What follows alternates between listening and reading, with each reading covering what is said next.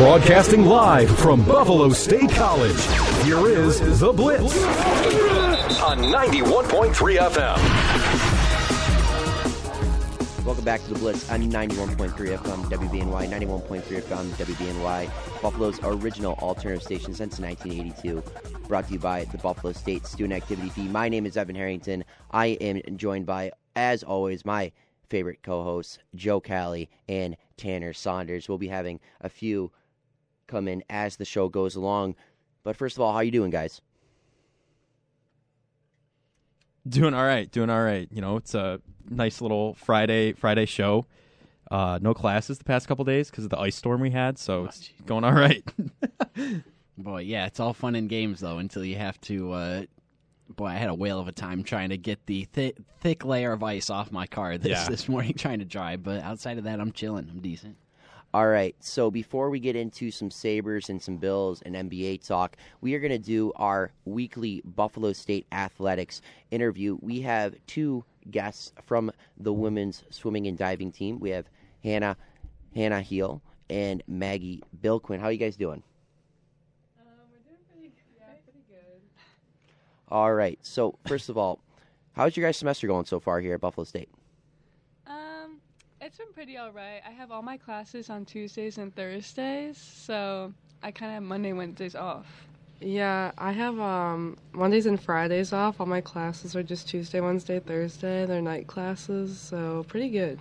Yeah, I mean, Evan, you kind of, I'm just going to insert myself right here right away, but you kind of answered like one half of a question I had there. I was just going to say, with you guys having to balance playing a sport and also getting an education, what's a typical day in the life look like?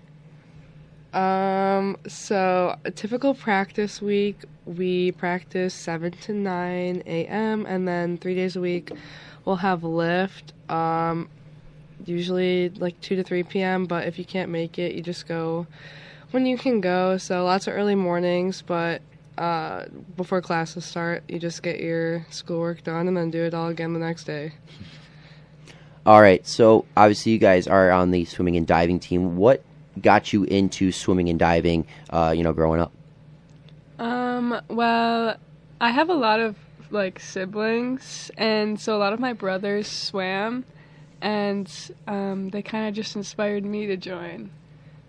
For me, I just started with swim lessons, and I kind of graduated from those, and I, looked at my mom, and I was like, what's next? And she signed me up for a swim club, and I just kept going, I guess.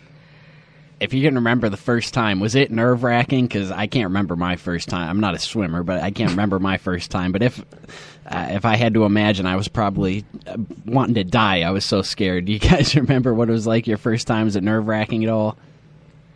I feel like I was 6 years old, and they kind of just threw me in the pool and told me to swim to the other side. So way less nerve-wracking than it is now. You kind of just went.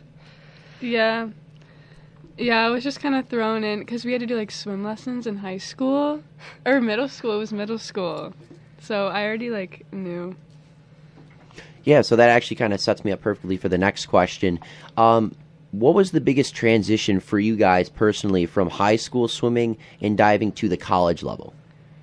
For me, it was definitely way more work. In high school, I feel like we just did 10 100s and called it a practice, but in college, there's so much more to it, and a lot of gear, like paddles and flippers and stuff. I feel like my high school swim experience was pretty rigorous. Some of our practice were kind of comparable to what we do now, but I think the biggest transition was that when you're a student athlete in college, it's kind of more of a personality trait. It's not just you're a swimmer when you're at practice, and especially with the longer seasons. Our season goes from, September to February. Mm-hmm. So it's, a pretty big chunk of, who you are during the school year. All right, Maggie, I want to ask this one specifically to you. You went to Allegheny before Buff State, right? Yes, I did. All right, so how did your journey bring you to Buffalo State then? Well, I graduated from Allegheny College with my Bachelor's of Environmental Science, and I was kind of looking at some jobs, and I was like, I'm not really ready to work yet. Let me apply to some grad schools, and I'm originally from Niagara Falls, so I kind of wanted to come back local for a couple years. So I was looking here, I was looking at UB. There's a couple other programs I applied to, but the one that fit what I want to do best was here. And so I kind of just applied here, and then after I got in, I just emailed our coach. I was like, hey, can I swim here? And he was like, yes, please. All right. So, one question for you, Hannah. We already talked about Maggie's journey here. What brought you to Buffalo State? Well, there's not a lot of schools with like a fashion program near me, and I live like 45 minutes away. And I really liked how Buffalo State had like they have like a program where you could do 3 years here and 1 at FIT. So that was mainly why I chose Buffalo State. I want to talk about now a little bit about the team. Speaking on the team as a whole, what do you guys like about this group that you have? I think they're extremely supportive, and like if you're ever nervous for a race, they'll like get up in your face and tell you it's fine, and I love that about them. It's just like a good mix of personalities. No matter how you're feeling that day, there's always going to be someone that can match your vibe, and it's not really cliquey. Like, you can bounce around between like everyone on the team. I feel like it's like one big group of best friends, and especially with how much time we spend together, I think that's really important. It keeps us close. Mm-hmm. Yeah, that actually kind of just sets me up for the next question as well. Like, what is the overall vibe on the team day to day, whether that's a practice or a meet? I feel like it's pretty goofy. Yeah, very goofy. All right, so Hannah, I want to ask this specifically to you since you're kind of younger. You still got some time here. Maggie, you can chip in as well. But what are some of your goals moving forward? Could be athletically, academically, just life goals. What do you got to say about that? Well, we both have one more year, right? Yeah. So, well, what are your goals for next year? Maybe swimming related. I want to get the 50 school record, not the pool record. And I don't really know. I kind of just want to get more involved in my major and like see what like the fashion program has to offer. Yeah. I guess for my goals, I would like to obviously drop some time off of the records that I broke. There's a couple more relays that we could go after. Mm-hmm. I want to improve in some of the other strokes just besides breaststroke, and maybe move up in SUNYACs. Who knows? Yeah. So, Hannah, you received third team All-SUNYAC honors for your performance in the 50 and the 100 free. Just talk about the feeling getting that honor. Well, I don't know. It just felt good. I don't really know how to describe the feeling, but I wasn't expecting it, and I didn't even know it was a thing, so it's kind of cool. Another thing to celebrate about. Well, the one thing that you can celebrate about fully is within your 100 free, your time was 52.12 seconds, which broke the school record. Walk us through that moment. Take us through it. Well, for some reason, I just didn't think that the 100 free record was even reachable. Like, it wasn't even a part of my goals this year. But I finished my race and saw I swam a 52, which I've never swam before, so I was pretty excited to get that. And then when I got out, they told me I broke the school record, so I was pretty happy about that. We're just bouncing all around here, going from team to records and all that, and I'm just taking it completely off the rails here. But Hannah, I know you got some tattoos, and whenever we get somebody in here that's got some ink on them, I'm always curious. You got any ideas for anything imminent coming up as far as tattoos? I get them kind of like, I don't really like think about like what I want. Like sometimes I'll see an artist flash and I'll be like, I want that. So that's kind of how that works. Maggie, do you have any yourself? Yeah, I have a couple tattoos. In the future, I'm looking to get one that I already have touched up. It was a dorm room tattoo back at Allegheny, so it didn't heal the best. But I mean, it's still a really good base. I just think I need it touched up a little bit. Mm-hmm.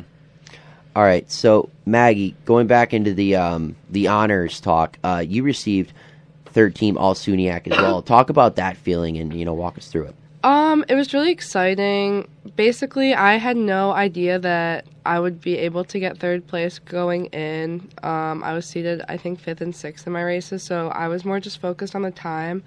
And then after prelims, in both my races, I ended up finishing in 3rd, and then you kind of just have that pressure on you where you're like, I just want to stay there. It's kind of incentivized because top 3 get a medal, so I was kind of like, I want a medal, so... And talking to my coach after, I think us getting our 3rd places is the highest in recent history that any one on the women's team has finished individually. So that was really exciting because we're definitely looking to kind of turn the team around and keep moving up in the league. So that's just a way to start that. So it was really exciting. It's definitely exciting to be up there on the podium in 3rd. Speaking of moving up, you did move up the record books here at Buffalo State with 2 broken records here at the school. One in the 100 breast with a time of 1 minute, 7 seconds, .27, and in the 200 breast with 2 minutes and 29 seconds, .42. Walk us through both of those moments for yourself. It was definitely a really challenging meet. I was battling what I thought was strep throat the whole time. Turns out it was bronchitis. Still not very good. And my goals this season, I just wanted to keep improving. Those are both personal records for me as well, so that was really my goal. They kind of aligned with the school records, but at the end of the day, I was just looking to improve my times. But I don't know. It felt good. I was excited, but I just want to keep getting better, and it was exciting to be able to come to a new school and swim in a new program and still be able to improve. So both of you being record holders in your respected races and in a medley relay as well, are there any other like outlier races that both of you like enjoy swimming, even though they're not your respected stroke or anything like a 200 butterfly, throwing in there or something like that? The 4IM. The 4. So this year I kind of dabbled as an IMer. I ended up swimming the 2IM at SUNYX. Very happy I did because the 4IM was right before the breaststroke. I didn't do that well in it, but that's kind of my third thing I get thrown into. I don't know, it's fun. It's another race to swim. Mm-hmm. I think mine would be the 2 free, because I'm really bad at because I'm a sprinter, so I don't know, I can't keep my pace up, but I worked on it a lot this year, and I think I dropped about 6 seconds for the year, so that was pretty nice. All right, so obviously someone that has gotten you guys to this point so far is head coach Mike Kroll. Can you talk about him and what he's meant for your guys' success this year? He's just awesome. Yeah. I think he's the best coach that I've ever had across every sport that I've ever played. He matches athletes' individual vibe very well, I think. Mm-hmm. And even though we're on a team, it's an individual sport. So I think he does really well with working with individuals within the team aspect. Yeah. And he's really personal and he's easy to have a conversation with.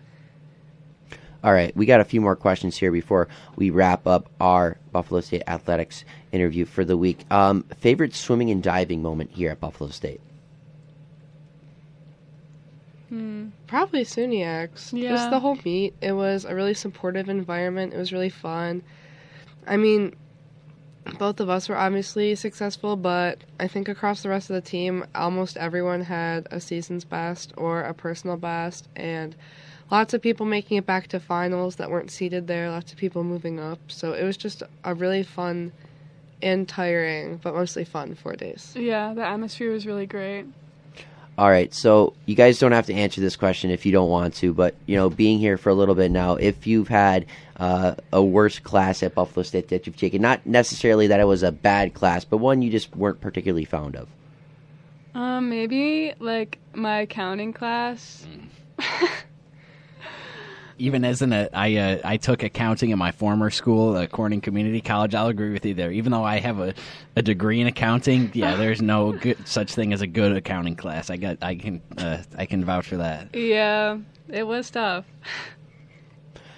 All right, so we always do this segment with all of our guests. It is called Top 3, and the top 3 that we have for this interview is your guys' top 3 favorite music artists currently right now. Okay.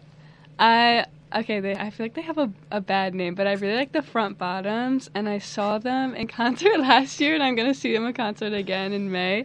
But I also really love Baby Keem, and then Denzel Curry. I love him too. What's your favorite Denzel Curry song? Because I've been listening to some of his stuff lately, but I'd like to listen to more. So if you could put me on here real quick, what do you like with Denzel Curry's catalog? My favorite is X-Wing, and I think his new album, the jazz one, the Cold-Blooded version, I think that's really good. Well, I have to give a shout out to my number one girly, Taylor Swift. I feel like she always just matches the vibe no matter what. And then not recently, during swim practice, my coach will put on Pitbull Radio. So Mr. Worldwide. yeah, I've become a very big fan of Pitbull. And then recently what I've been putting on in the car, just on shuffle, Quinn 92, or like Quinn XCII, however you pronounce the name. But yeah, that's for me right now. All right, that is outstanding. That has been another interview for Buffalo State Athletics with Hannah Heil and Maggie Bilquin from Women's Swimming and Diving. Just want to say thank you guys for joining the show, and have good luck for the rest of the semester. Thank Thank you. you. Thank you for Certainly, having us. we wish you continued success moving forward, and thanks for taking some time out to stop and chat with us. I can't speak for myself because I've never been a student athlete, but I imagine you guys are some of the busiest people on any campus, so thank you. No problem. Yeah, thanks for having us. Thank you. All right, thank you. We will be back in just a few moments after we're going to take a quick break here. And after the break, we will come back and talk about the Sabres' big 6-5 overtime performance yesterday against the Tampa Bay Lightning in their matchup that they will be having tonight versus the Florida Panthers. This is 91.3 FM WBNY. We'll be back in just a few moments. Stamkos has got room, cuts to the middle, good stick by Lyubushkin, no penalty on the play, and a break here for Lyubushkin. Ilya Lyubushkin looking for his first as the Sabres scores! Are you kidding me? Bush in overtime with his first goal in 44 games. Welcome back to the Blitz on 91.3 FM at WBNY. My name is Evan Harrington. I am still joined by Joe Cali, Tanner Saunders, and now coming in a little late, but he is here. We got Frank one of the our Tank. new hosts, Frank the Tank, Frank Lopez. Frank the Tank. Like the Barstool dude. Frank, can we call you Frank the Tank? I'll take it. Like, because Let's go. There could be worse things. yeah, it could be because called. there is some things that do rhyme with Frank, like Dank? Dank, Dank, yeah. Frank, Dank There's mix. some other words. yeah. Thomas the Dank Engine. That's a good one. I like that one. Did No, you say Thomas- Thomas the Dank? Frank the Tank yeah. Engine. Yep. You ever seen Thomas the Dank Engine? That video? I have not. Oh, I got to play it after the show. We cannot play it on the show, but Okay. I will play it after Yeah, the show. Okay, that'll be something that we potentially dabble into afterwards. Maybe the next Blitz After Dark. Right? Jeez. But I think something I think a lot of us were wanting to talk about after last night's phenomenal win with the Sabres was their 6-5 win in overtime against the Tampa Bay Lightning. I mean, overall, just what a nerve-wracking game it was. We know every time the Buffalo Sabres play the Tampa Bay Lightning, there's always something going on in the third period where the Sabres just some reason fall apart and always have to give a couple goals in the third to the Lightning to let them get back into the game and either tie it up to get a point in overtime or overall just, ruin our night and ruin our hopes and dreams of potentially getting back into a playoff spot.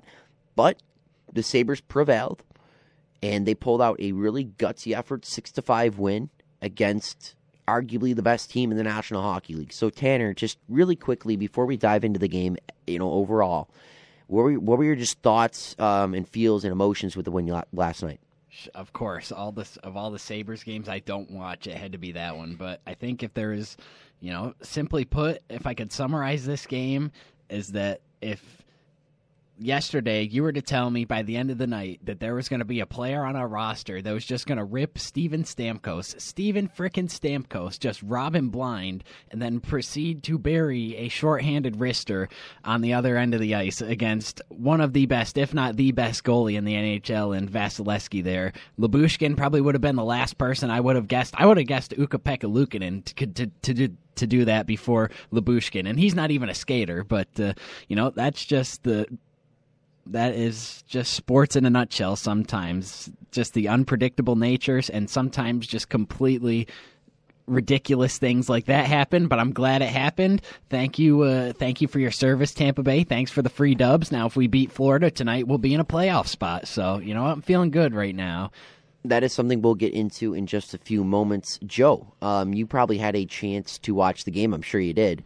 That I did. Overall, emotions, feels, knowing that we got a big win against the best team in the National Hockey League. Horrified for like the first 3 periods, and then when Lyubushkin scored the goal in OT, that was my soul left my body for a minute. I would say it was pretty surreal to actually watch that in real time. There was an obvious hooking penalty that was just glanced over, which was we got lucky on that one when he like hooked him down or whatever. Hey, well, you know what? We got screwed like 80 other times in that game. From what I understand, there were some calls that could have been made in the Sabres' favor that weren't. So there you go. If Lyubushkin, you know what? I don't want to hear it. If he hooks Stamkos, I don't want to hear it. That was our makeup call. Well, I mean, also, before we really get into it, Kyle Okposo could have been out long term with the hit from Erik Cernak. I mean, that was a blatant elbow to the head, not called. But they called Henry Jokiharju for a phantom delay a game, but that's nor here nor there. Speaking that was an OT, right? No, that was before OT. Right before. But didn't Yoki take a penalty in overtime to put them on the power play? He was still in the penalty. Carried over he took from it the period into OT. I don't know, 6 or 7 seconds before OT it was started. Bogus, but okay. Yoki was playing 4D chess out there then. He took the penalty, so Lyubushkin could be the one on the ice to force that turnover and then bury it on the other end. So you know what? Lyubushkin made the play, but give credit to Yoki for even taking a penalty and putting him in that situation. I'm only slightly just kidding there. Yeah, and the league will be having a hearing on Erik Cernak for the hit against Kyle Okposo. And I think this is something that they have to look into because this isn't the first time that Cernak has laid a hit like this on a Sabre. I'm pretty sure someone can call in at 878-5104 to correct me if I am wrong, but I'm pretty sure Cernak did hit Eichel up in the head a few years back when he was still wearing the number 15.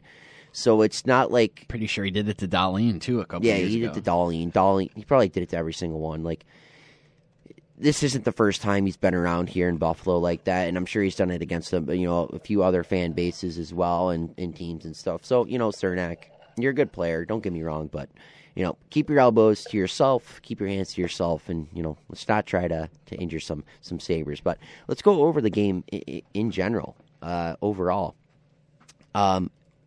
Eric Comrie didn't have the greatest performance by the stretch of anything, but he faced 41 shots against, allowed 5 goals in, and he made 36 saves. But when he needed to make a save the most, when he had to step up to the plate, he delivered. Eric Comrie wasn't pretty, but he delivered when it meant the most. That's like Sabres goaltending in a nutshell right there. It's not always pretty, but they have a knack for delivering when it matters most. Anything there, Joe? No, honestly, it's like the worst and best team to watch because you are on the edge of your seat the entire game, but your heart also can't take that amount of stress for more than probably one game a week, and you're pushing it. Your body is pushed to its limits, but, I mean, I'm okay with it. I like it. I like watching them. So, Still do it. Adrenaline rush, brings you back. So. I wouldn't have it any other way, man. It is, it can be incredibly frustrating to watch Sabres games, but then it can just take you to levels that you never thought you could reach watching a sporting event. Like Bush scoring a shorthanded breakaway game winner in overtime. Are you freaking kidding me? Like that's Sabres hockey right there. It's a roller coaster, but I wouldn't have it any other way, man. I love this team. That actually brings me to that trivia question I want to unload right now. Okay. See if anyone can get it. know. Okay, so I I misspoke when I actually sat out in the hall, so you might actually get it now. Who was the last Sabres player to get a shorthanded breakaway goal in overtime? I'm pretty sure I know the answer. Do Oh, you? Tanner, I'm not. If you have it, Yeah. I know what it is. But if you, Oh, you know what it is for Yeah. a fact? I'm pretty sure it's Palmer, Jason Yep, Pominville. Jason Pominville. But it was in overtime, though. OT. Or, no, it was in the I meant Yep. postseason. It was in the postseason. Yeah, it was postseason. many years ago, But that was that we were toddlers at that point, pretty Yeah. much. And I wasn't even a hockey fan, but Nope. I saw Sabres PR last night, so you almost got me there, Joe. But that's a good Well, one. Hey, man. I said it out there. I was just trying to remember it off the top of my head, and then I actually found the tweet that I saw, and I was like, okay, that I misspoke out there. But if I'm not mistaken, now Bush is the first defenseman Yep. in Sabres history to ever do that. Yep, yes, he is. What a guy. So going over more of the game, Frank, we'll get you in on this conversation a little bit. Just kind of starting with the first goal from Zemgus Girgensons. It was a shot pass kind of from Rasmus Dahlin. He just kind of went off the skate. You got a chance to watch the game yesterday, I'm sure, right? I watched overtime. You watched overtime? I did. Okay. Before we get into that, what was your just overall reaction to the Lyubushkin goal watching it in overtime? It was honestly an amazing sight to see. Yeah. Because in the break room at work, sitting around probably 5 other just massive Sabres fans, to see that breakaway and then the shorthand goal, I mean, the whole room was just electric. Yeah. No, for sure. And I mean, myself, and I'm sure all of us right now, when we saw Tampa Bay have that power play going into overtime, it's just one of those things. Well, the Sabres blew the 5-3 lead. Another blown lead against Tampa. I'm pretty sure that would have been 4 straight games. Yeah. You're like, okay, this is undoubtedly number one team in the league, one of the number one power plays in the league, and you're giving them a 4-on-3 look in overtime. Yeah, good luck. And the only time you'll probably ever see Ilya Lyubushkin in overtime in 3-on-3 action, you saw him out there, and he made the most of it. He made a really gritty play up top against Stamkos and basically went for it all. And was he going to make it all the way to the end for a breakaway deke? Heck no. But he was at about the top of the circle, and he took that rip and he got right past the glove of Vasilevsky. And overall, we saw Nikita Kucherov just kind of crying back to the bench and whining like he normally does against the Sabres, not getting his calls, whatever. But I mean, that's what it is in a nutshell.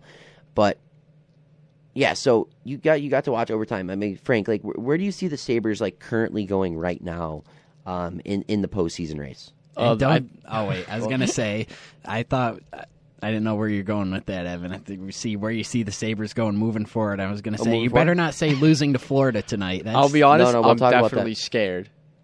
We'll talk about Florida in a second. but before Forget we get Florida. Before we get to that, forget Florida for a second. Frank, where do you see the Sabres in the postseason race right now? Obviously, as a Florida Panthers fan, you're kind of in the same boat, as the Sabres. Yeah, so obviously Panthers being 6 games or 5 games in hand. The Sabres are looking like they have a decent shot. I feel like they're getting hot at the right time. Islanders are still in possession of that. They have sole possession of a wild card spot. But after tonight, I think Sabres could have a shot at having that second playoff spot and holding on to it for a little bit.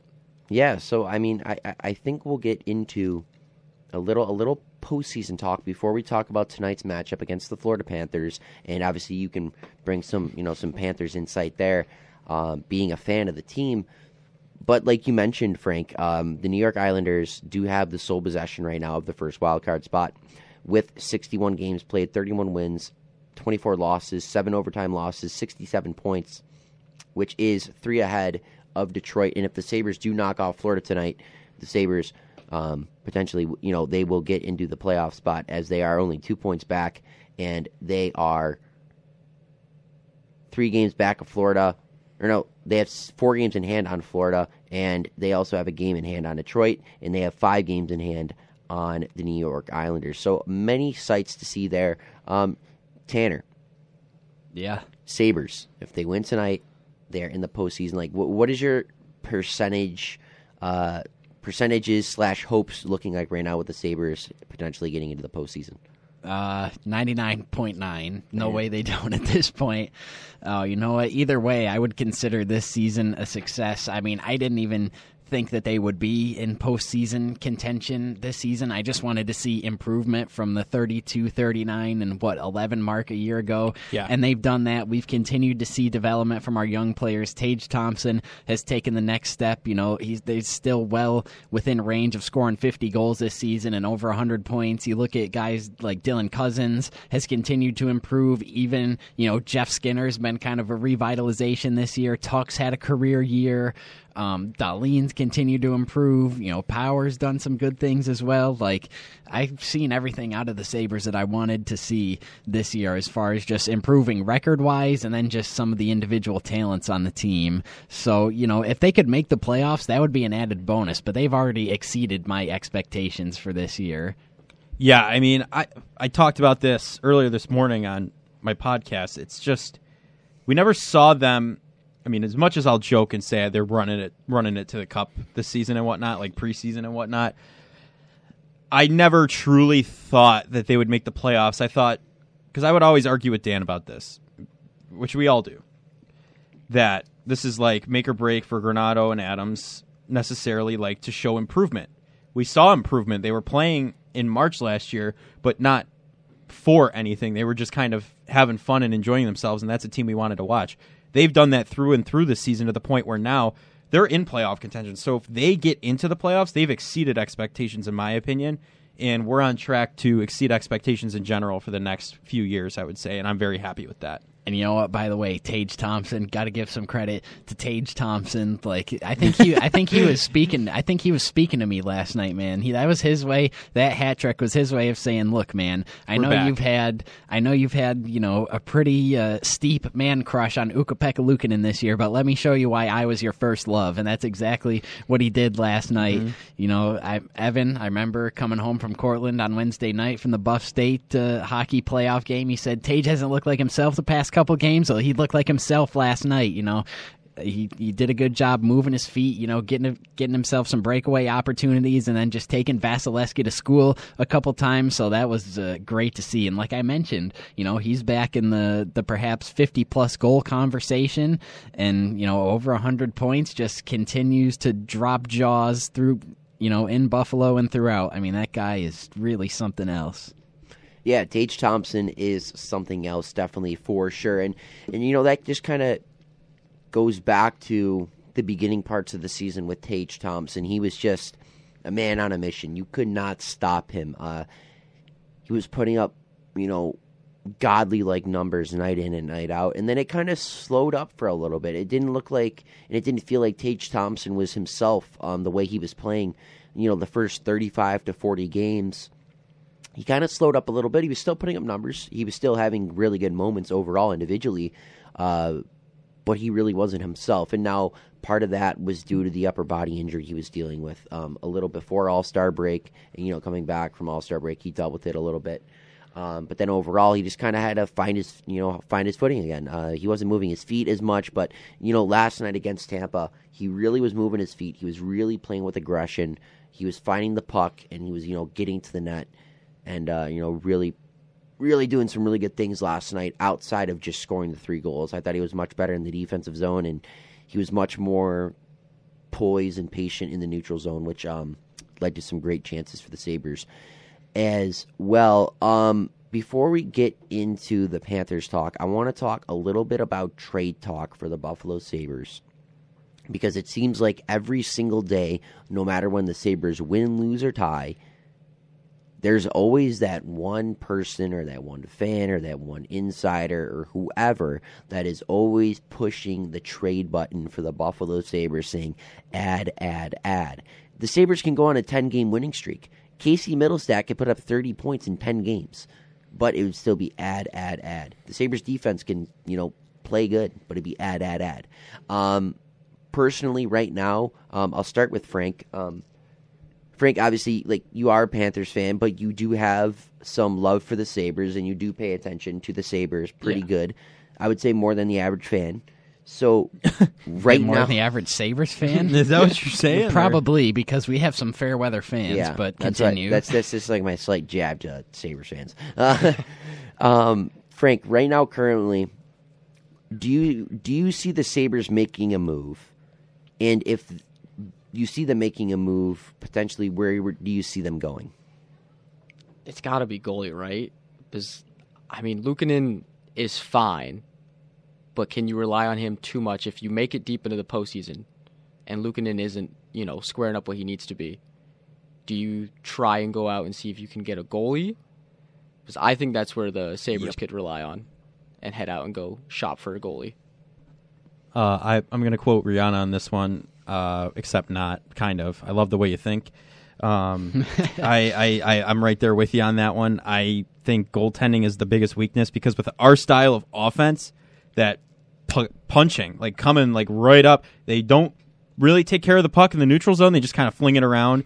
That's prone to turnovers. And if we don't have a good goaltender back there, a constant like a constant force back there stopping pucks to rotate out. I would honestly, it's tough because old man Craig Anderson's looking decent, minus the Kings game. Eric Comrie stinks. Had his moments. UPL goes on hot streaks and cold streaks. Like, that's just kind of what happens, and I think we need a constant force back there to really cement the gameplay. Because defensemen we can work without. We've done that all season, right? Not really, but like depth defensemen, I should say. But when we're pushed, get better in the back end. We could, yeah, for the back end. But I mean, how do you say his name? Ilya Lyubushkin just bought himself 10 more games in good graces after that goal. So I think we're doing all right on that end. But it's just you need a constant force in the net. Otherwise, we're not going to be able to make it very far into the playoffs. Especially all we said during Sabres After Dark. If you listen, I'm just yelling the whole time. What's happening in transition? Like that's all I was. That's the only thing that I see an issue with goaltending is that we don't have anyone to really save it back there if it goes rogue. And here's the big question right now is, so Frank, you mentioned goaltender, and that is a fair point to bring up because when you do look at the Sabres goaltending overall, especially their numbers on the penalty kill, it isn't good. The Sabres goaltenders on the penalty kill have a below 900 save percentage, and that doesn't even crack the top 20 in the National Hockey League. And the one big question with the Sabres, goaltender-wise, is they carry 3. How long can you carry 3? Every team that's fighting for a postseason spot or that's in the postseason does not carry 3. They have one guy that they rely on, and they have a backup that they swing in. The Sabres don't have that. The Sabres have one guy they like to rely on, and 2 guys that they rotate in. So if you're adding a goaltender, who are you moving? Like really, who are you moving? You're not going to move Luukkonen. I don't think there's any chance you can move Luukkonen. There's no shot you're going to move Anderson just because of how much he means to that locker room. And Comrie, I don't know how you're going to move Comrie. I just really do not see any teams taking Comrie in a trade. I guess you can release him, but I don't think his contract takes on too much dead cap, but I don't think you want to trade him overall. But the Sabres right now can't even constructionally find themselves to construct a roster down to 2 goalies, let alone adding a 4th. Well, that's the thing. I think you look at it, and Anderson is dead weight. I feel like at this point, you're getting rid of him, right? As much as I love the Tom Brady of the NHL, I think to free up some space on the roster, you might have to just say kaput and snip those ties there. Just goalie-wise, I mean, like you said, Evan, no team that's making it far into the playoffs is running 3 goalies. Like that's just not happening. And I don't know. I feel like there's some guys that are playing down right now, right? Is Bryson still playing down? Playing down in what? Rochester. No, Bryson's up here. Is he still up here? Yeah.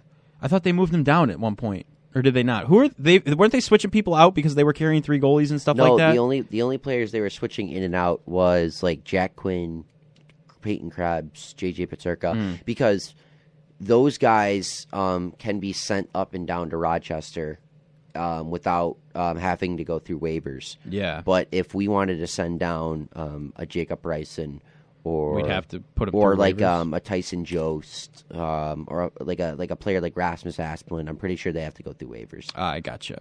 Yeah, it's just that's how he lost Casey Fitzgerald. Sabres legend. We'll be seeing him again tonight. Yeah, he plays for Florida now. Yeah. We'll get into that in a minute. But just going over the rest of the Sabres goaltenders in just trade talks in general. Sabres goaltenders numbers this year. Luukkonen has played 24 games on the season. Next is Craig Anderson with 19 and Eric Comrie 15. Now, these numbers are a little bit skewed because when you do look at them, it really is even overall. But we didn't see Luukkonen up on the Sabres roster really full-time until just a little bit ago, really until like the last 35 games or so. So Luukkonen's played a big chunk of the Sabres games over the last 40. But even before him getting here, Comrie and Anderson were splitting. And even with Luukkonen here still, they're still splitting. And those games are just too close with one another. 24, 19, and 15. No way. 56 games in, you have to have a guy that is your starting goaltender. And now Anderson, his numbers aren't bad. He's got, in 19 games, played 8 wins and 7 losses and 2 overtime losses. And I think as a backup goaltender, that's fine. As a backup goaltender on a roster and on a team that wasn't projected to make the playoffs, I think those are fine numbers. Luukkonen as your quote-unquote full-time starter has 14 wins, 8 losses, and 2 overtime losses. His numbers overall aren't glaring, aren't the greatest, but at the same time, it's kind of the best of what you got. And when you take a look at the trade market, we're talking here about the Sabres' current goaltending on the roster. But overall, when you take a look at... No, the trade list is not working right now for myself. But Technical difficulties. Yeah, no, right? Technical difficulties. But one of the guys that, that is up for trade is 35-year-old goaltender Cam Talbot. He's over in Ottawa right now. And Ottawa has no chance to make the playoffs potentially this season. And they want to move a guy like Cam Talbot, but at the same time, do you guys want to bring in a 35-year-old goaltender?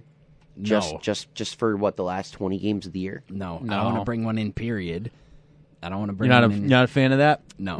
I don't think it's wise to spend assets on a position where we already have young talent that we're high on. Like, I think Luukkonen is going to be a really good NHL goaltender. Levi is tearing it up in college right now. So if you trade for a 35-year-old goaltender, we're just going to have this season all over again. I mean, because you'd figure you're probably going to split, him with Levi when he comes up with Luukkonen. Like, just, again, we've already exceeded expectations this season. Just let it ride. Like, yeah, that we were not going to make the Stanley Cup this season. Even the postseason, some people thought that was a reach. So I don't think there's any reason to rock the boat. Like, just stick with Luukkonen. Joe, I agree with you that when he is hot, I mean, he is ridiculous. He's hot. Yeah, he's awesome. Like, he has single-handedly won us some games this year with how well he's played. But then, when he is low, it is really low. I mean, we just saw it, with Toronto last night, letting in 8 goals on 4 shots. Granted, the NHL doesn't track like odd man rush statistics as far as I know, but just from the eye test, I want to say that Luukkonen faces probably more odd man rushes than any goaltender in the NHL. Like, he is getting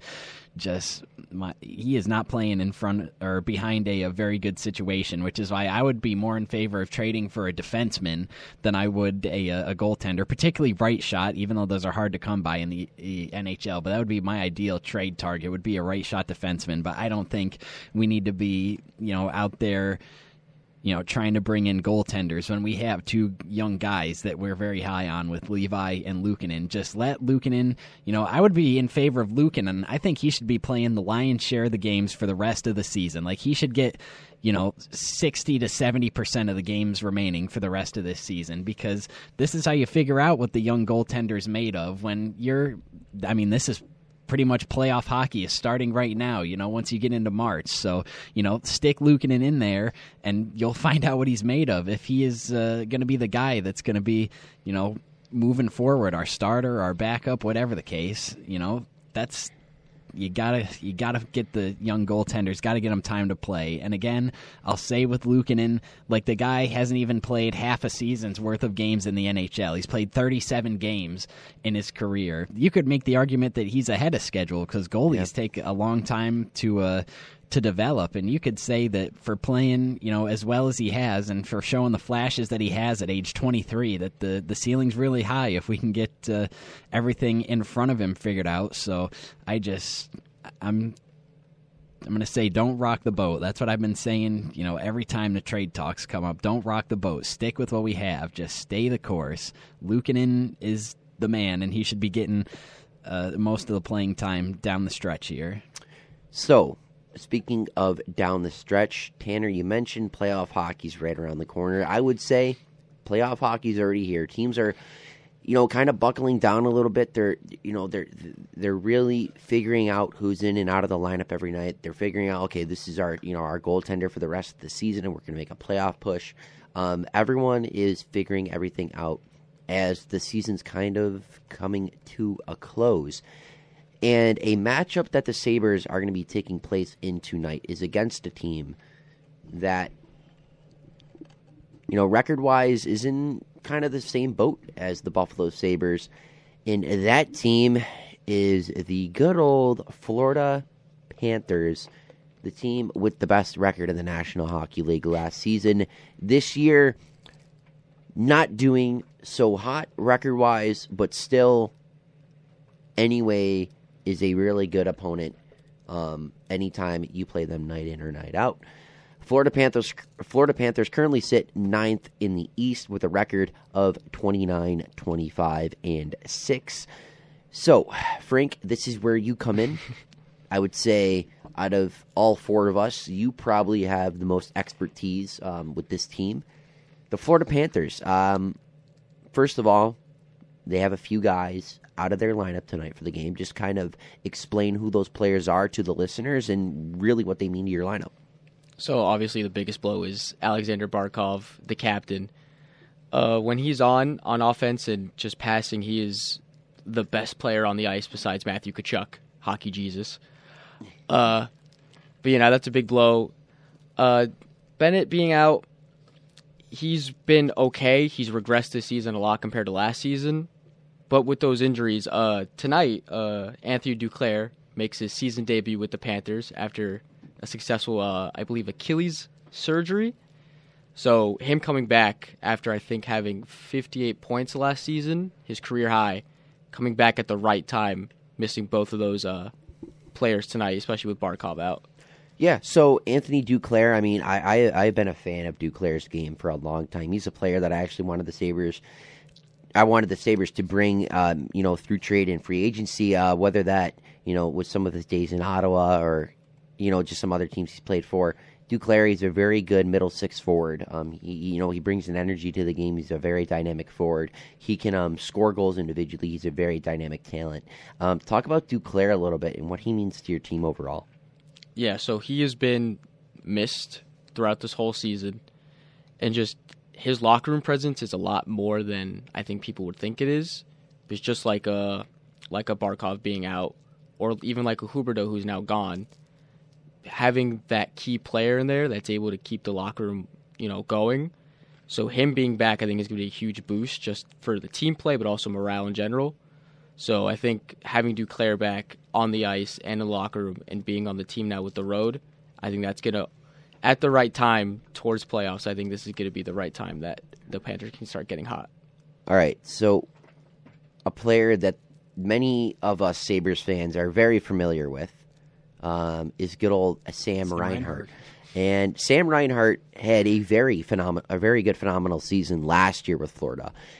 Statistically, not the same, but he has been ramping it up a little bit as of late. Sam Reinhart, how you been feeling with Sam Reinhart's play this year? Yeah, obviously the whole team has regressed, but Reinhart has kind of, I don't want to say like plateau or flatline compared to last season, but he just hasn't been as consistent as we want him to be. But he has been hitting up just like everyone has with the Stalls. Verhaeghe's been consistent, but Sam Reinhart back on that back line, it's been not as consistent as we want him to be. Yeah, overall now, so who will be in goal tonight for the Florida Panthers? It's Sergei, because we sent Spencer Knight down, and I think we called up Lyon. So I believe Sergei's in goal, and then I think it's going to be Lyon for the next game against the Lightning. Yeah, so obviously Sergei Bobrovsky has the big, correct me if I'm wrong, $10 million contract, and he's still got, another 4 or 5 years left on that deal? Yeah. So yeah, Sergei Bobrovsky has a lot of money tied into himself, and you guys, I don't want to say have to play Bobrovsky more times than not, but with this contract, you guys do have to rely on him. And how has Bobrovsky been this year compared to past years with his days over in Columbus and now finding his new home in Florida? Yeah. So once again, last season, lights out. But this, I think he has above a 900. I think it's like 902 save, and he's allowing in 3 goals a game, which compared to last season is, I think, a big drop off. So he hasn't been great. I compare to Spencer Knight, who has been kind of shaky, inconsistent, but I want to keep developing Spencer Knight compared to Sergei. Even though with this contract, I could see a brighter future with Spencer Knight than Sergei. Well, yeah, and the thing with Spencer Knight that a lot of people don't get, and I'm sure you understand this, is that with goaltenders, it takes a long time to develop them. And when you guys drafted Spencer Knight, you obviously drafted him in the first round a few years ago. Goaltenders really do not get drafted in the first round, but when you draft a goaltender in the first round, I think everybody's expectations is this guy should just be able to come in and be that guy. He should be able to be, a Ryan Miller type level goaltender, for example. He hasn't been that yet. He's shown all the very good flashes, I would say, and you guys did extend him to the 3-year, $4.5 million contract a little bit ago. You guys do have some money tied into him. But where do you kind of see Spencer Knight's development going? Because myself personally, I think in a year or two, he's probably going to overtake Bobrovsky as the full-time starter. Yeah. And the development probably will take a little longer than it should, but I think it will get there. But what are your thoughts with this development so far? I agree. Other than some inconsistencies, I think he has those flashes, and when he has those flashes, he looks like a top-tier goalie out there compared to Sergei. So I want to keep playing him. I want to keep seeing him develop and become one of the top goalies in the league, just because I know he can be that, considering we drafted him first, and we now have money tied into him. So I want to see him keep developing, and hopefully in the year or two can overtake Sergei as the number one. Yeah, so obviously the Sabres and Panthers are playing tonight. And Florida currently, right now,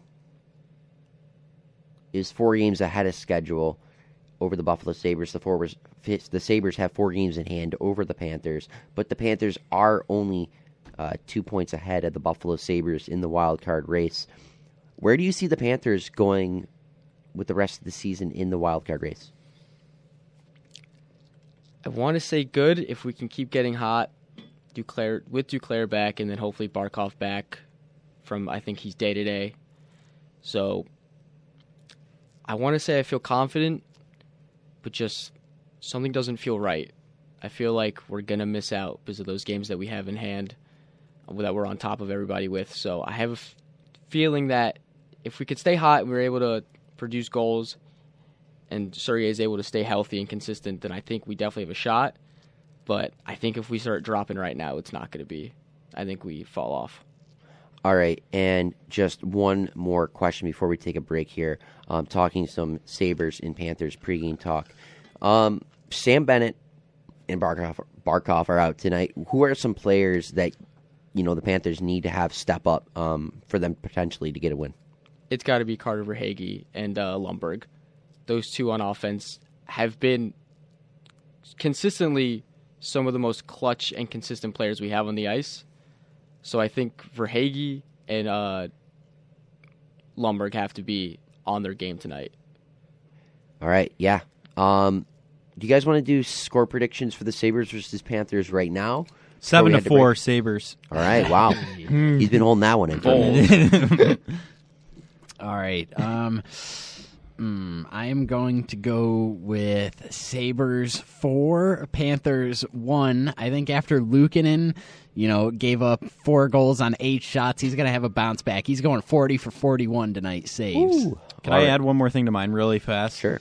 So I think Tage gets a hat trick, Middlestat gets a hat trick, and Tuck gets a goal. I think that's how wow. we get the 7. That's preposterous. Wow. All right, I love it. Frank, what do you got really quick? 4-2 Panthers. 4-2 Panthers. All right, myself, I am going to give the Sabres a 5-2 win. I think the Sabres bounce back with a back-to-back, victories over some Florida teams. I think they need to, get a good, strong winning streak going before the end of the season really ticks up and everyone gets into that full playoff mode. But nonetheless, that was just a little bit of Panthers-Sabres talk, a little Sabres talking on the backside. I was just going to add in, for the record, we're now 15-3-2 in our last 20 road games. So take that for what it's worth. We can't defend KeyBank. Sorry, Frank. Yeah, we can't defend KeyBank if our lives depend on it. But on the road, oh boy, we're literally road warriors. We walk in your trap, take over your trap. That's what we do. You want to know why we do that? Because we win the warm-ups. The Sabres win the warm-ups. They show up there the best rest. They play the best sewer ball, in warm-ups. And as soon as they take the ice, they're ripping circles and, ripping around the back of the net better than the Panthers are. So any team in the league, matter of fact. So that's why the Sabres are so good on the road, is because they win the warm-ups. And teams that win the warm-ups, more times than not, win the whole thing. All right, this is 91.3 FM WBNY, and on the backside, we will talk a little NBA action, a little NFL action, and potentially a little more NHL action with the NHL trade deadline just around the corner. We'll be back on the Blitz on 91.3 FM WBNY in just a few moments. Oh, I'm a gummy bear. Yes, I'm a gummy bear. Oh, I'm a yummy, tummy, funny, lucky gummy bear. I'm a jelly bear, 'cause I'm a gummy bear. Oh, I'm a moving, grooving. Welcome back to the Blitz on 91.3 FM WBNY. My name is Evan Harrington. I am still joined by my outstanding co-hosts, Joe Kelly, Tanner Saunders, and Frank Lopez. So, if you could not hear there, that was the Gummy Bear song for Ilya Lyubushkin. Hope everyone could hear that. That was awesome. Yeah, Ilya Lyubushkin scoring his overtime winning goal last night in the Sabres' 6-5 victory over the Tampa Bay Lightning. The Sabres now potentially having a chance to get into the wild card spot tonight in their matchup versus the Florida Panthers, which we talked about just a little bit ago. NHL talk, we'll wrap it up for a little bit, potentially get into some trade deadline talk later in the show, but I actually want to get into some NBA talk. We'll get into a little bit. Tanner, Frank, Joe, if you guys have any NBA news you want to talk about, bring it up. But I kind of, the one thing I want to talk about in the NBA. He's watching a bear dance on his screen right now, just muted. Yeah. Hey, it's on mute. I have an AirPod in. The one thing I want to talk about in the NBA wise is the All-Star game really quick. Did you guys have a chance to talk about the All-Star game? I want to start a little bit with the All-Star game. No, we didn't. Okay. So the one thing I want to talk about really quick with the All-Star game is the dunk contest that went on. Did you guys have a chance to watch the dunk contest the other day? Mac McClung he's a guy. He is a legend. I did not. I as you know, I know about the NBA. I watch when it comes down to championship time. I'm not the biggest viewer throughout the regular season, so it's just kind of Joe, the fair weather NBA fan. I'd call myself not necessarily a fan of viewer. I would say, of course, I'm going to watch basketball. March Madness is some of my favorite stuff to watch, right? College basketball, but I don't know. I can't really follow a lot of the NBA. I don't know why. I'm more into football and hockey. That's kind of what I am, Yeah. No, I know, I get it. Mm-hmm. But yeah, the All-Star game took place the other day, and one of the top, events that goes on within the NBA All-Star game is the dunk contest. And, the dunk contest has been getting, hated on, I guess you could say, the last few years. It really hasn't been the same ever since that 2016 campaign with Aaron Gordon and Zach LaVine.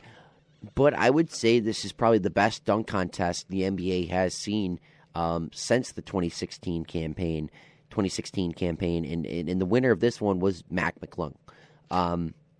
Thoughts about the entire NBA dunk contest, Tanner, Frank? Well, Lakers legend Mac McClung. Warriors legend Mac McClung. Get it right. As a Magic fan, it pains me to watch a dunk contest since everybody's been robbed twice. Jumps over Stuff the Magic Dragon, and then jumps over, levitates over stuff and then jumps over taco fall, still just managed to lose. Dwayne Wade, I don't like you. But no, this has definitely been the best dunk contest since that, like, those two were going at it. Who put their arm in the rim and then took the note down? Because I think that was like the one like flat line of that whole dunk contest. I'm trying to remember who that was. I couldn't remember if I wanted to. As soon as you said put the arm in the rim, my mind immediately jumped to Vince Carter. But like, ain't no way 50-year-old Vince Carter's out there throwing down, putting his elbow through the rim. One more year, these one more days. season. He can do it. Come back to Orlando. I got one more in me. No, come back to Atlanta. That's an Atlanta Hawks legend right there, Vince Carter.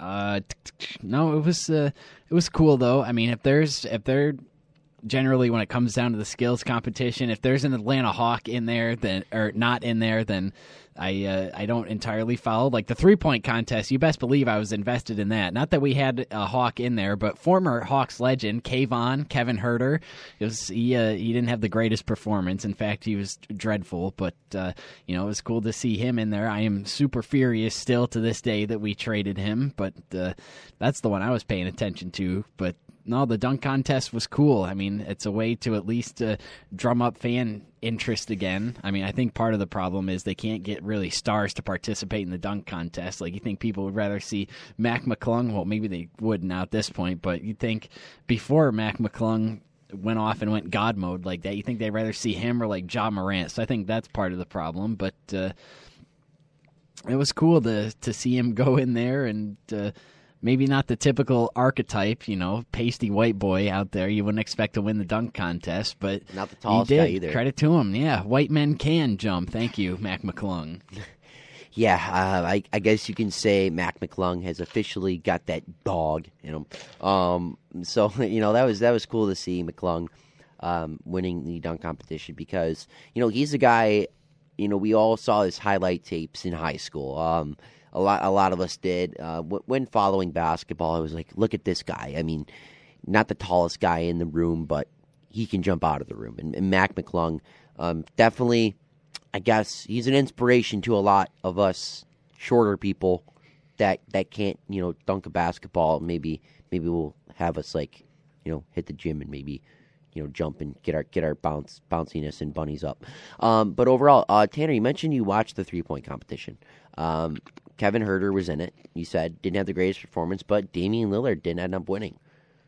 Dollar Dame. And Damian Lillard, a guy that probably, if he did not play in an era with Steph Curry, would probably be widely recognized as one of the top point guards, not only in this generation, but of all time. But he's definitely had a fair share of top-end point guards that he's had to play against, and I think this is a nice little recognition for Damian Lillard because we know Damian Lillard is undoubtedly a top 2 shooter when it comes to shots from the logo or shots from the parking lot. He's up there with the best of them. But I think it was a nice little feat for him to win the 3-point competition. Yeah, he is one heck of a player. Absolutely. I mean, it's a shame. He surely is not going to have the postseason resume that's going to vault him into that conversation with the Stephen Currys of the world, but he might end up going down as probably one of the most, if not the most underrated point guards of all time, because the guy can score. You mentioned he can shoot from, look at the shot he had in the actual game, the All-Star game itself. He pulls up from beyond half court, and it's not even like he's just like heaving it, just throwing it. It looks like a normal jump shot, and he just casually swishes it. Like, that's alien-like. You should not be able to do that. So, yeah, it was good to see him get that individual accolade. I hope that Portland somehow is able to put a team around this guy that can contend for a championship, or he finally just relents one day and just, gets traded or something, signs with a contender. But boy, he is one heck of a player, and he has ripped my heart out on more than one occasion. So, but you can't hate the guy. Like, he seems like such a chill, level-headed dude off the court. It's just, even though he's destroyed me, that shot that he hit on Oklahoma City in the playoffs that ended up getting both Paul George and Russell Westbrook traded, destroyed me, killed me. But he's quite the talent, and it was cool to see him finally get that 3-point contest. So speaking about Russell Westbrook, he is officially now a LA Clipper. I don't know if I would call this a big three, but it's definitely a big three to some. Paul George, Kawhi Leonard, Russell Westbrook, the new quote-unquote big three in LA. Tanner, obviously Russ got traded from the Lakers to the Utah Jazz and got bought out by the Jazz, and now he elected to go over to LA. First of all, what are your thoughts with Russell Westbrook's journey in the NBA over the last 4 to 5 years, and how do you think this is going to work out from Russ going literally across the street from a Starbucks to a McDonald's? Well, I'm glad he's finally free of the Lakers. I mean, because having Russell Westbrook on the Lakers, it was like trying to fit a square peg into a round hole. Like, there's no way that was working out. Just not a great fit. Russell Westbrook is a ball-dominant guard, and to try and, squeeze him in a lineup with LeBron James, who is also very ball-dominant, just... there was no way. That was doomed from the start. It's unfortunate. Russell Westbrook, probably when all is said and done, is going to be one of my favorite, if not my favorite basketball player of all time. Like, he's the player that got me into basketball, just the whole triple-double rampage after Kevin Durant left him high and dry. So I'll always have an appreciation for Westbrook, but he's not that guy anymore, but I still think he can be a productive NBA player. He's still a good playmaker. He'll bring energy, which is something that the Clippers can use. They're 25th in the NBA in pace, so he'll certainly help out with that. He's still got some athleticism in him, maybe not to the level it was when he was in Oklahoma City, just that nuclear athleticism, as Mike Breen called it, but he can still come in, probably give you 20 to 25 minutes of solid play off the bench, and he's with a guy that he's familiar there in Paul George, and I guess in that case, that's going to be the team that I root for this year to bring it all home, the Clippers. I would have loved to see Paul George and Russell Westbrook bring it home for Oklahoma City, but if they could do it in LA too, that would be awesome. But they tried the John Wall experiment, that didn't work, but I think this is a good fit for Russ. Just come in, maybe give him 20, 25 minutes off the bench, just do his usual scoring, playmaking, that type of thing. And I'd be interested to see, what he could do in a lineup of him, Kawhi Leonard, and Paul George. But I think primarily at this stage in his career, he's better suited for a bench role. Just be that, energy guy who can score a little bit, play make a little bit. He's not going to be shooting the three, but that's not a huge problem for the Clippers because they are tied for 6th in the NBA in 3-point percentage. So I think this is a good fit for Russ, and hopefully they can bring it all home. Yeah, so when you take a look at the Clippers roster, they have some very solid pieces, not only in the starting lineup, but, depth pieces as well. Obviously, you have Russell Westbrook, you got Leonard, you got Paul George. But then outside of that, you got some really nice pieces to complement those three. Mason Plumlee, Ivica Zubac, Terrence Mann, Eric Gordon, Robert Covington, Nicholas Batum, Norman Powell, Marcus Morris, Sr. So like these are some really quality pieces to support that quote unquote big three.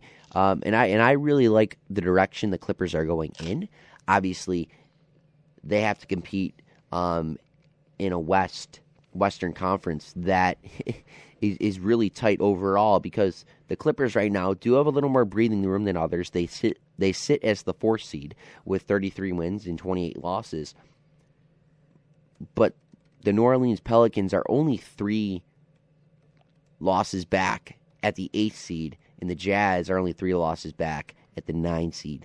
So when you take a look at it overall, I think that this is a nice little move to not only support and strengthen the Clippers' chances down the stretch in the postseason once they get there, but I think this is also a move to kind of lock up their chances to get to the postseason because you have a really,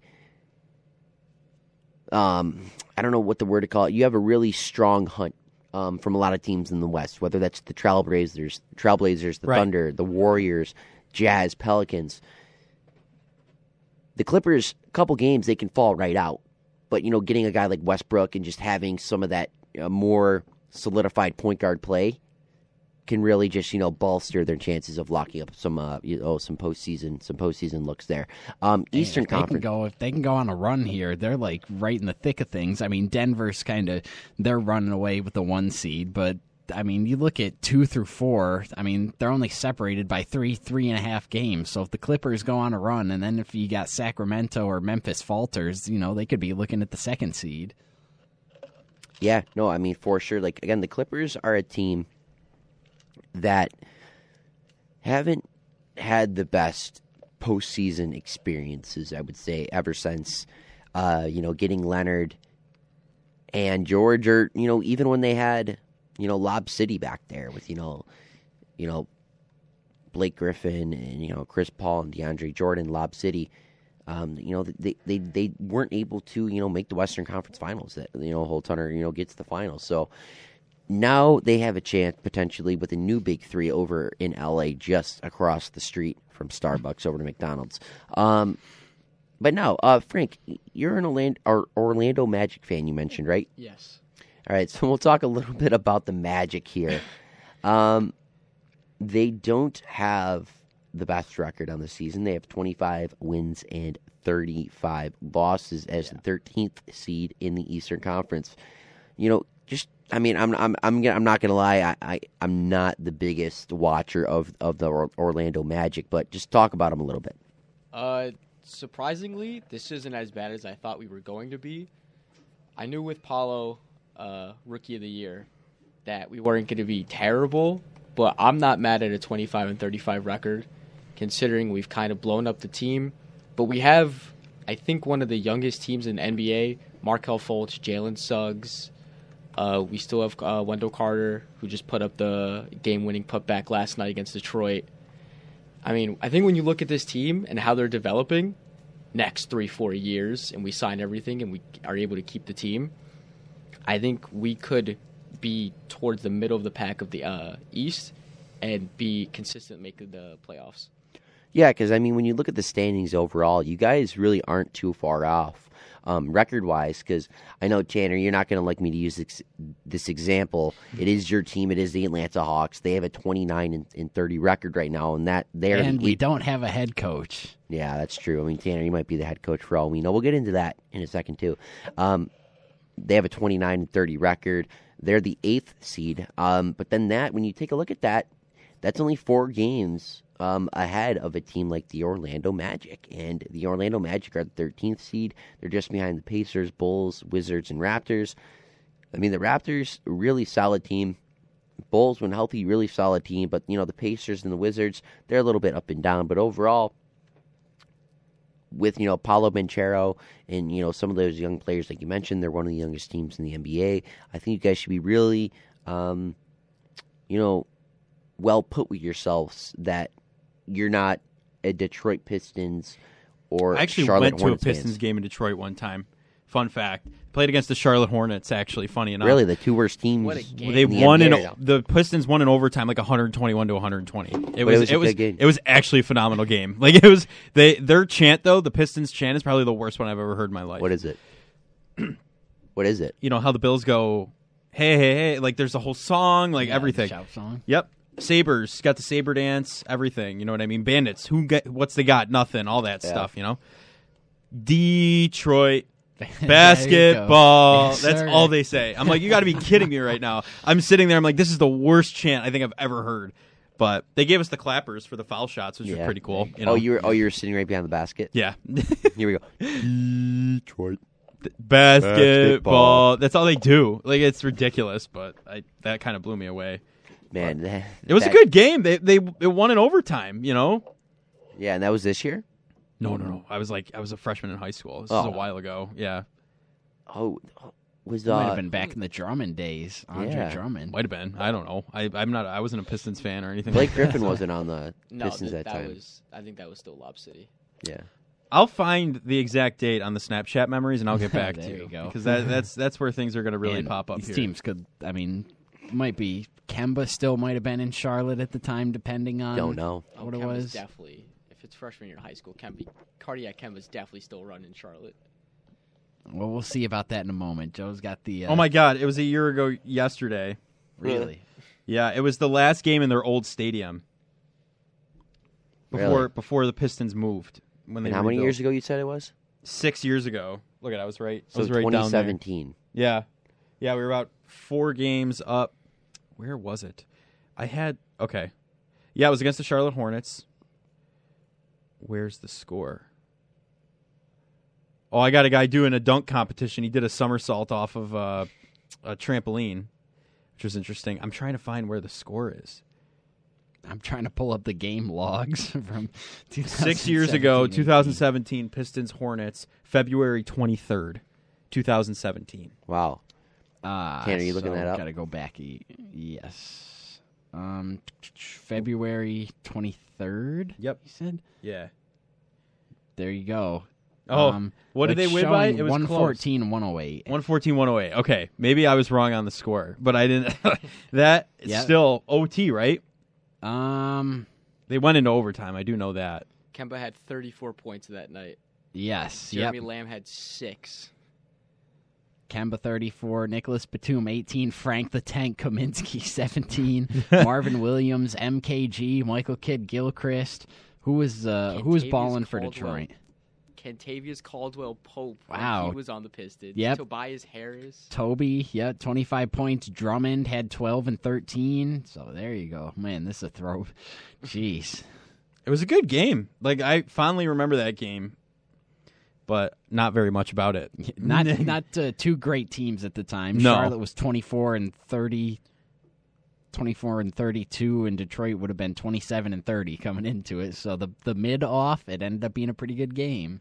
Yeah, I mean, it was a garbage game. Well, like, garbage team game, you know what I mean? So I kind of like games like that because it's a toss-up. But, yeah, the chance, the most memorable thing, and how bad it was, I would say. So, yeah, so before we take a quick break, Tanner, the Atlanta Hawks, you mentioned a couple moments ago, not only do they not have the best record that they potentially could have, on the season with having, some high hopes with another, big year from Trae Young and, bringing in DeJounte Murray and all that stuff, wrapped in all together.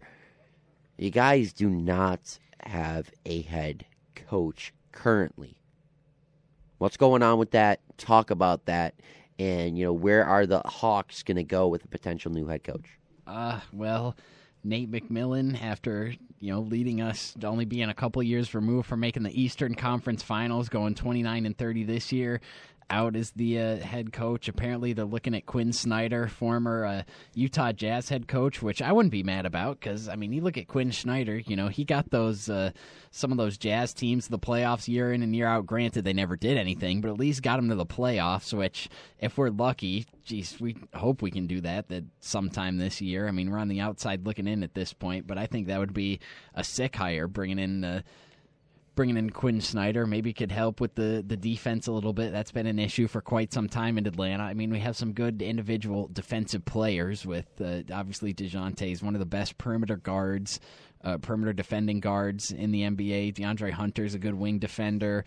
Clint Capella is a good rim protector. Onyeka Okongwu is a very underrated defender, I would say. Just, posting up, protecting the rim, that type of thing. So he could help us out in that regard. I mean, he's coached some, good defenders in his time over there in Utah with Mike Conley and obviously Rudy Gobert. So that would be amazing. It's not uncommon to see, teams kind of struggling at midseason and then turn it around. I mean, look at the Boston Celtics last year. They were a couple games under 500 at one point and then rallied all the way to the NBA Finals. Not saying that's going to happen to us this year, but it's not uncommon. So who knows? Maybe, if we can get Quinn Snyder in there and he can do some things, then Maybe that's us. I'm not counting on it, but clearly it wasn't working out with Nate McMillan this year. So instead of trying to force it, just cut your losses, go your separate ways, and try and salvage the season while it's still possible to do so. Yeah. So another thing I want to talk about with the Atlanta Hawks is I know we talked about this a little bit in the off season in the NBA when they got him. DeJounte, what's going on with them right now? How are they doing overall? Are they exceeding expectations, or are they just kind of meeting them for what you had for them this year, Tanner?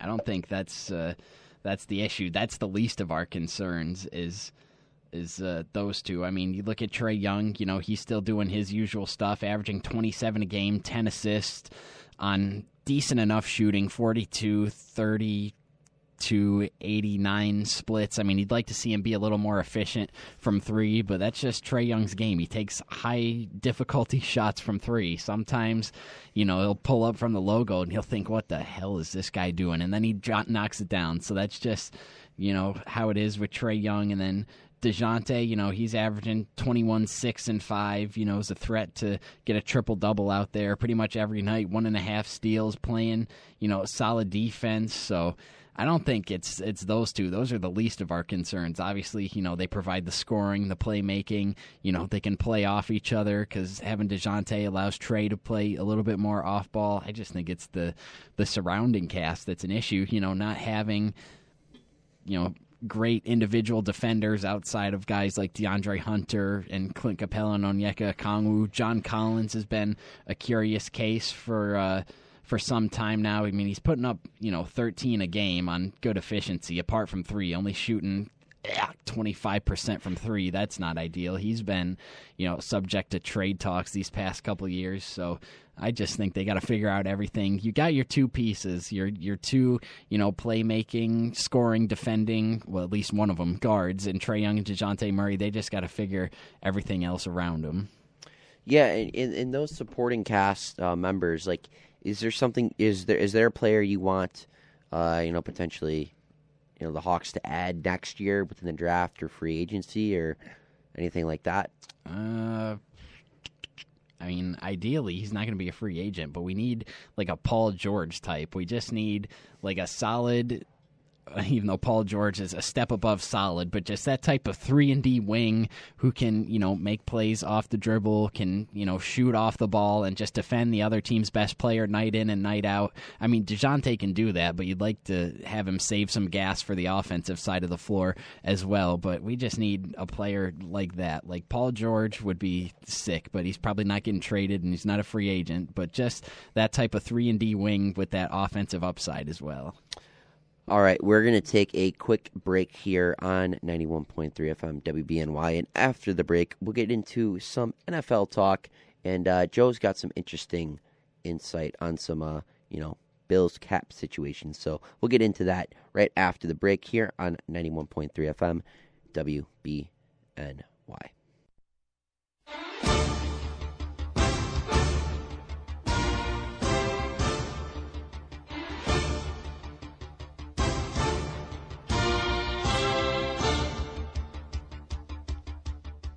Welcome back to The Blitz on 91.3 FM WBNY. My name is Evan Harrington, still joined by Joe Cali, Tanner Saunders, and Frank Lopez. And if you're wondering, why is this music that we're hearing right now so awesome and outstanding?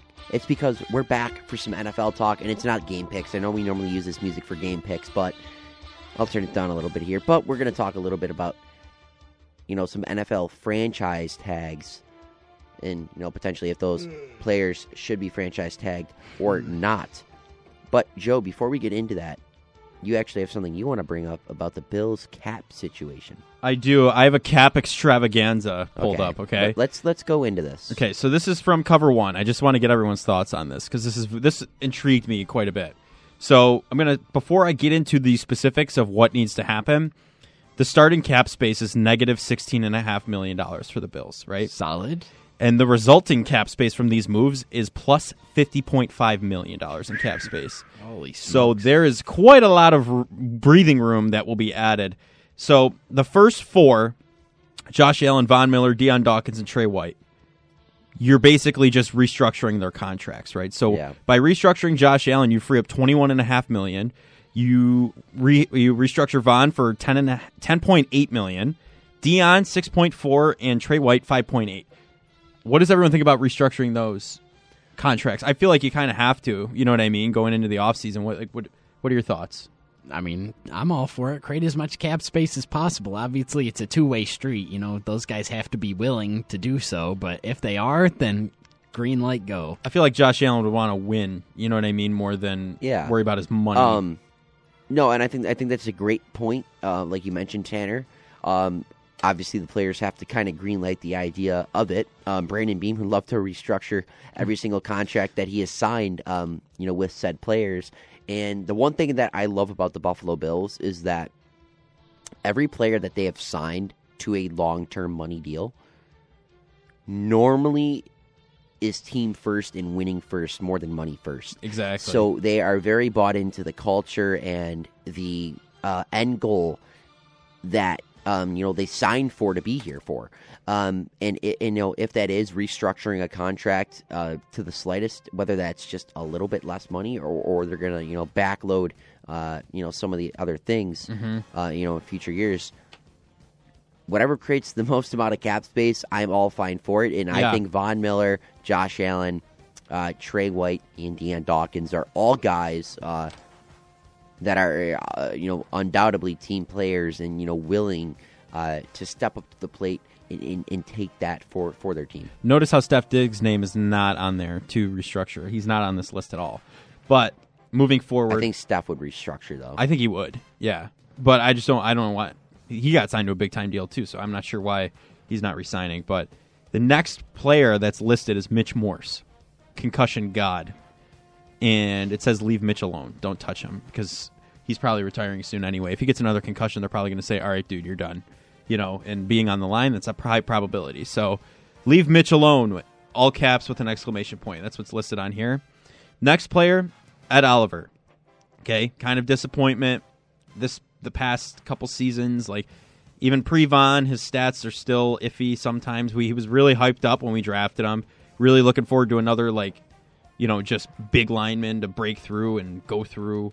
But unfortunately, it hasn't been happening, so they say to trade him for a second and fifth round pick, and that would free up $10.8 million in cap space.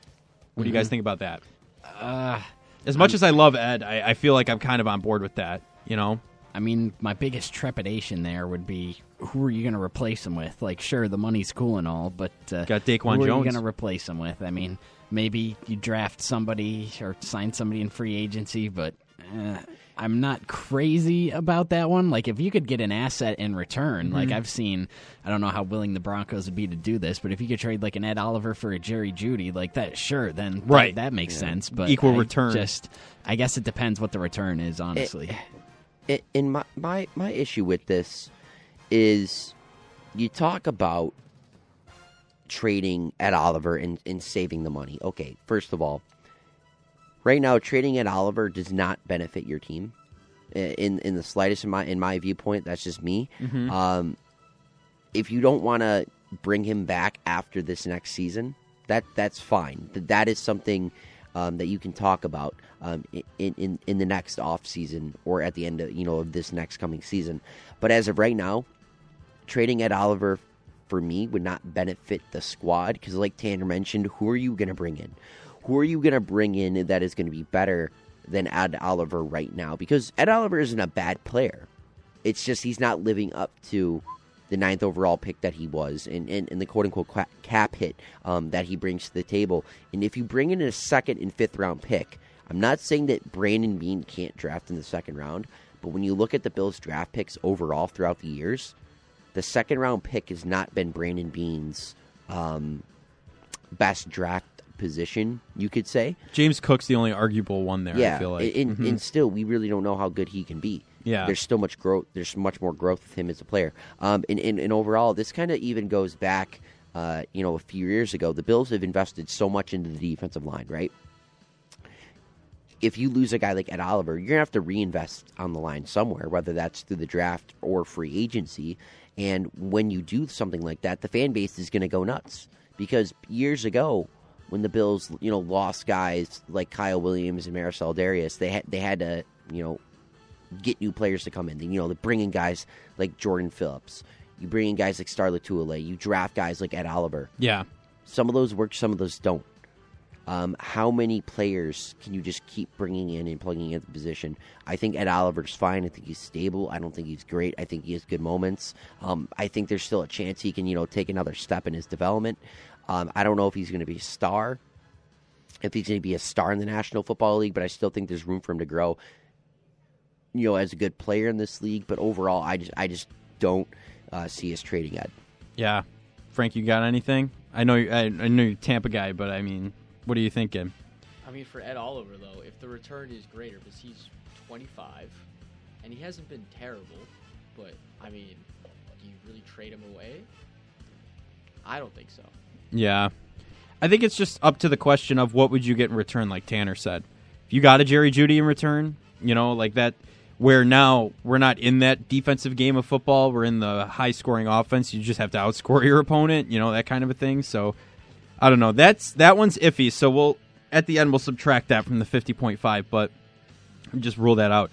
Nyheim Hines release, they're saying, which I do not agree with at all. That to me is so bad. $4.8 million that would free up. You pick him up, he's fantastic, and then you just release him. I'm not on board with that at all. What do you guys think? That doesn't make sense. No. But restructure Stephon before you. Yeah. Hines. Don't leave Nyheim Hines. Someone's going to grab him. He's going to be fantastic. Yeah.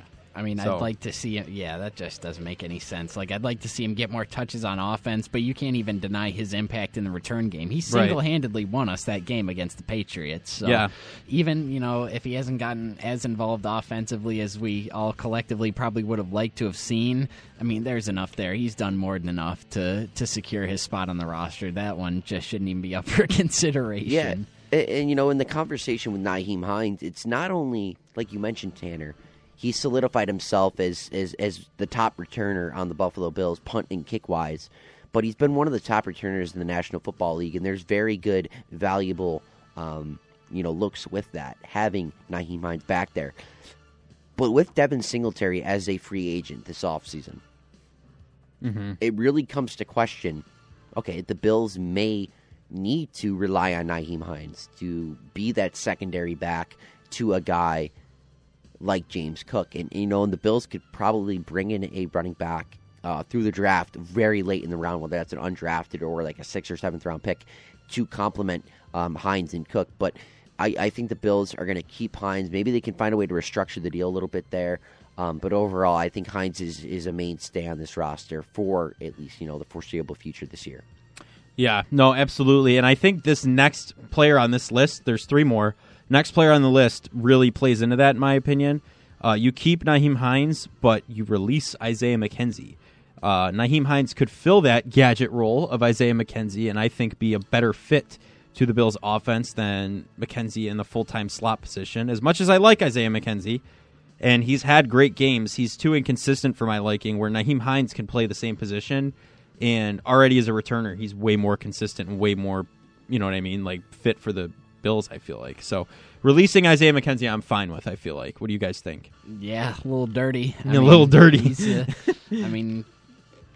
He's cool, but I think you mentioned that Isaiah McKenzie would fill his role not only from a return standpoint, because he was our primary returner for a time, but also in that gadget role offensively. The guy that you're going to throw swing passes or give the occasional jet sweep or jet touch pass. I don't know if there's anything McKenzie can do that Nyheim Hines can't. Exactly. And plus, you have I think on the roster, you already have your guy that projects to be the slot receiver of the future, barring a free agent acquisition, in Khalil Shakir. Yep. So I just don't think there's any need for McKenzie. His role can be filled by guys already on the roster. Yeah. What do you think, Evan?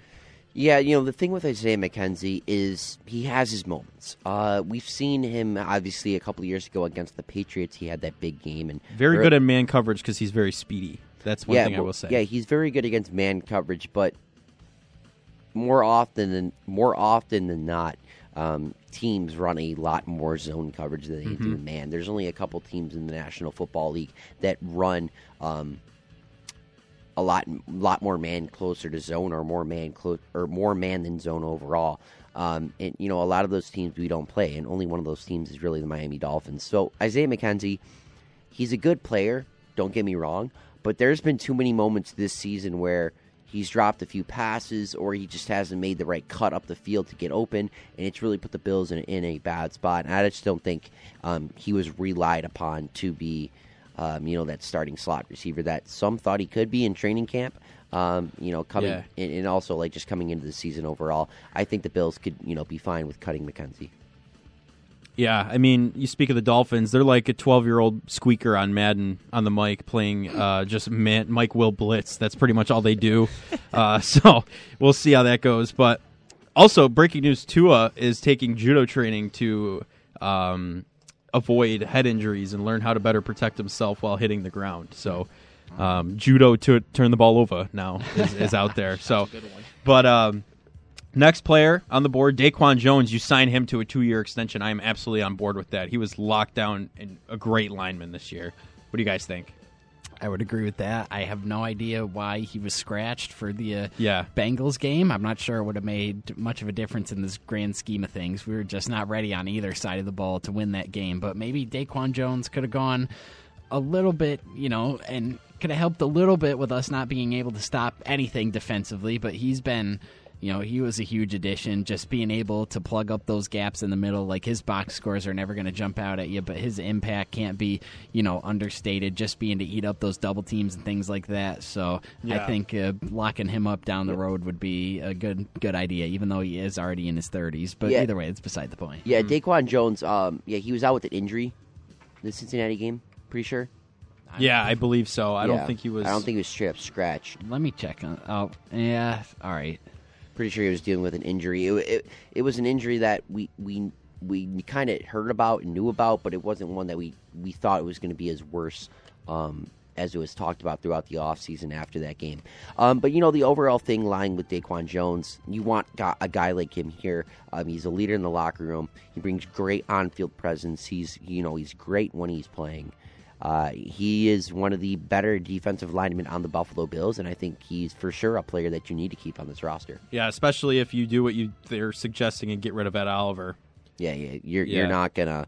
You need to keep Ed and Daquan together because Ed's more of a pass rusher. Ed's the run defender. Yeah, absolutely. And then the last player, disappointing player of the season, Tim Settles. You give him a pay cut, and that saves $2 million. I'm all for that. With the way that he performed this year as opposed to how hyped up he was, I'm okay with a pay cut on that one. What do you guys think? Yeah, I would agree with that. I don't have too much to say about Tim Settle. I mean, he's on a 2-year deal, so he'd be going in the last year of his deal anyway. But it's a two-way street. But if you could get him to chip a little money off of that, then that would be certainly ideal. Yeah, the thing with Tim Settle coming over from Washington, I really had some high expectations, and I was really hopeful for number 99 coming over to Buffalo. Now, he had a couple moments here and there throughout the season, but when you're watching Tim Settle, he was really quiet for a majority of the season, and he didn't sign a huge deal by any means of the stretch, but he did sign a pretty solid deal. So if you can probably get him to take a small pay cut for maybe $1 million and a half off his current deal, I wouldn't mind doing that. But overall, bringing back Tim Settle isn't a bad idea. No, and I took out the Ed Oliver. I took out the Nyheim Hines release, and the what else did I take out?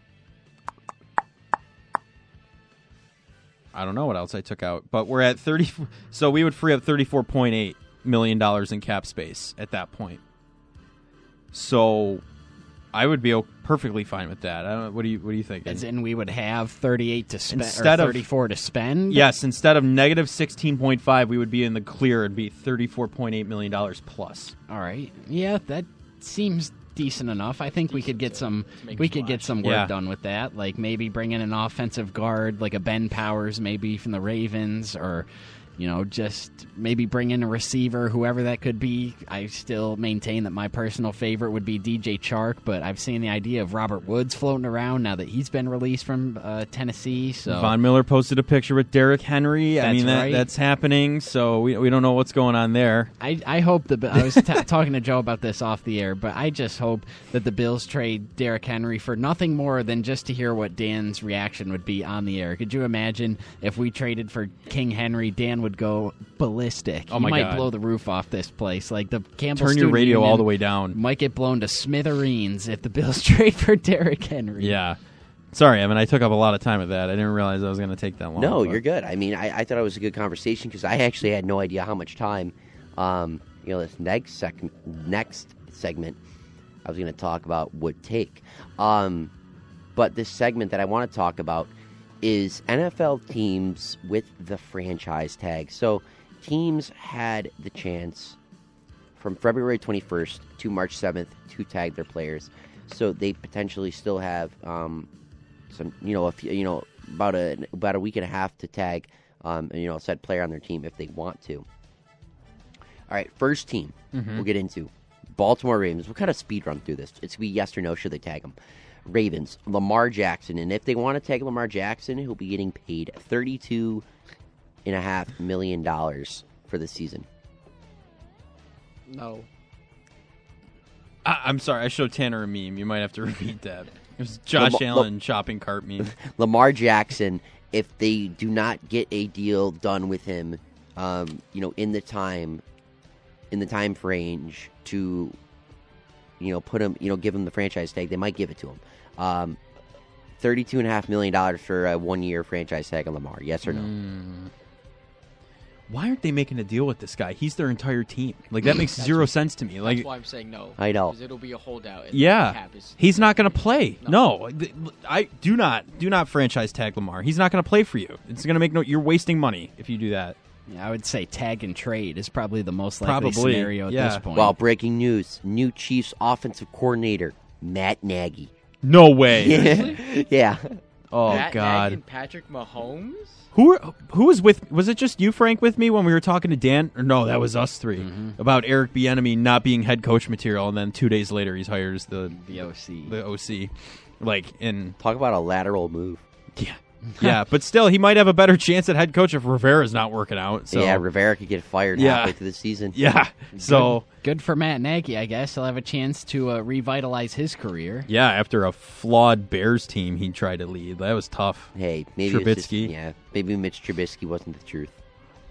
Listen, I blamed Matt Nagy, but Trubisky didn't look any better in Pittsburgh. So, and he only came in for us when we were up 40-0 against the Texans. Hey, so, and he could run a play action boot better than the rest of them. Then he went from one bad Matt to the next, Matt Nagy to Matt Canada. So Trubisky's just had a rough roll of the dice with his offensive play callers. Yeah. All right. So you guys all said don't franchise tag Lamar because you want him to get signed on a brand new extension. Yeah, unless it's a tag and trade like Tanner said, that makes sense. But I mean, if you're keeping him, do not tag him. He's not going to play. I mean, there's some quarterbacks in the National Football League that account for most of their team's offense at a high rate with the ball in their hands, and Lamar Jackson's up there with guys like Josh Allen and et cetera. So, well, you take him out and put Huntley in. Look at the difference. Yeah, I mean, you know Lamar, what I mean? Yeah, Lamar Jackson, is their team. So I would say try to get a deal done, and if you can't, you got to end up tagging him. The one for the Buffalo Bills is Jordan Poyer, but I'm gonna throw Tremaine Edmonds in there as well. Okay. And if the Bills want to tag Edmonds or Poyer for safety, it would be $14.5 million, and at linebacker for Edmonds, it would be $21 million, about basically 20 Edmonds is going to hold out if he gets franchise tagged. Yeah. He's going to get someone's going to offer him a massive contract. He's out there. He's very smart. He's had his breakout season. He's got command of the defense. Like that's a young linebacker. He's 24. That's a young linebacker that you want out there at all times. I mean, he came in right out of high school. He didn't even play. Yeah. You know what I mean? Like he's very, very good at what he does now. He's really come into his role. If you franchise tag him, he's going to hold out and he's not going to play. Poyer, you can fit Benford in. That's what the one thing I've been seeing. They're going to move Christian Benford. Or you can draft and go maybe sign a free agent like Kareem Jackson or something. Exactly. And you have Micah Hyde coming back too. Yeah. So if you slide in Benford or draft, like you said, and you have Hyde, you're still in good shape. We did that all year with Poyer without Hyde. So I think you let Poyer walk if you... I mean, that's if he wants pending the money he's demanding. Exactly, yeah. But if he's willing to come back for nothing just to play and win here, okay. You know what I mean? Like that's fine. Not a franchise tag re-sign, but I mean that's if we free up this $50.5 million in cap. I mean it all depends on that. Sure. So I don't think you tag either one. Yeah. As much as I love Edmonds, if we were talking just based off strictly importance, you tag Edmonds 100 times out of 100. I think he's more important to the defense than Poyer is, but just for that price point and those those things you just considered, Joe, I don't think you tag either one. And now this price point is linebacker, and that is kind of raised up just because of defensive ends. In defensive ends, being a linebacker slash. They need to make a distinction between off-ball linebackers and pass rushers. Precisely. Yeah, because T.J. Watt is tall than off-ball linebacker. Yeah, he's an edge rusher. I know. It's I don't know. What are you gonna do? If only we had Bobby Boucher, right? Robbie, The water Robbie boy? Boucher? Yeah. Before we end the show, I have one quick question I have to ask you fellas, though. No. Go for it. Okay. Go I for it. thought you had more. No, okay. I'm kidding. So it's a tie game in the Super Bowl. There's 30 seconds left. Forrest Gump's on your team. He wants to go home. But Bobby Boucher's on the opposing team, and he thinks Forrest was talking bad about his mama. Could Bobby Boucher stop Forrest, or is Forrest going to power through? Is your team winning, or is Bobby Boucher sending you home? That's the real question here. Bobby Boucher. You think he's going to send Forrest Gump home? Never talk bad about my mama. You think Yeah, Forrest he's sending Gump's it. not Forrest running out of the Gump's going stadium? home. Forrest He's going Gump's going home. Forrest Gump's running through Bobby Boucher. That's I don't know. What do you think, Tanner? Have you seen either movie? Forrest Gump, yes, long time ago. Have you seen The Waterboy? I have not. Oh, Tanner, you would love that movie. tripping. Yeah, you would love that movie. I'll That's the just next go. overtime. We're just going to watch The Waterboy I'll out just there. go with the one that I've seen then. Can you watch Go. The Waterboy for like a Blitz episode? That's what I'm saying. We should out there. Blitz overtime. Sit out there at the TV and watch The Waterboy. Come on. Boucher. You would actually love it if you're a fan of football. It's a good movie. Yeah. Adam Sandler film, but pretty good. Yeah, well, I have. Right. I like Adam Sandler films too. Billy Madison's one of my Yep. all-time favorite Yep. movies. So Then you'll love Waterboy. Yep. Yeah, exactly. It's that prime age of Sandler movies, like in Yeah. that same time. So Yeah, there are some good ones. Yeah. There's good ones. That one, Happy Gilmore. that's fantastic. I'm yeah. forgetting the movie where he was the dad in. Big Daddy. Big Daddy. Okay, I'm forgetting the name about it. That's a fantastic movie I know. too. That with Zach and Cody. Zach and Cody, the two twins, the Sprouse twins. Yeah, because child labor laws, but Yeah. All right. Yeah, that's another conversation for another day. Speaking of conversations, that's going to be it for the Blitz on this Friday afternoon. We'll go around shouting out everyone and their social medias. Joe Cali, kick it off. you can find me on Instagram at Joe Cali and on Twitter at The Buffalonian. Tanner Saunders. I find me on Twitter at TJ Saunders 2000 and on Instagram at Tanner_Saunders 2000. All right, Frank the Tank Lopez. Find me on Instagram, Frank_Lopez914.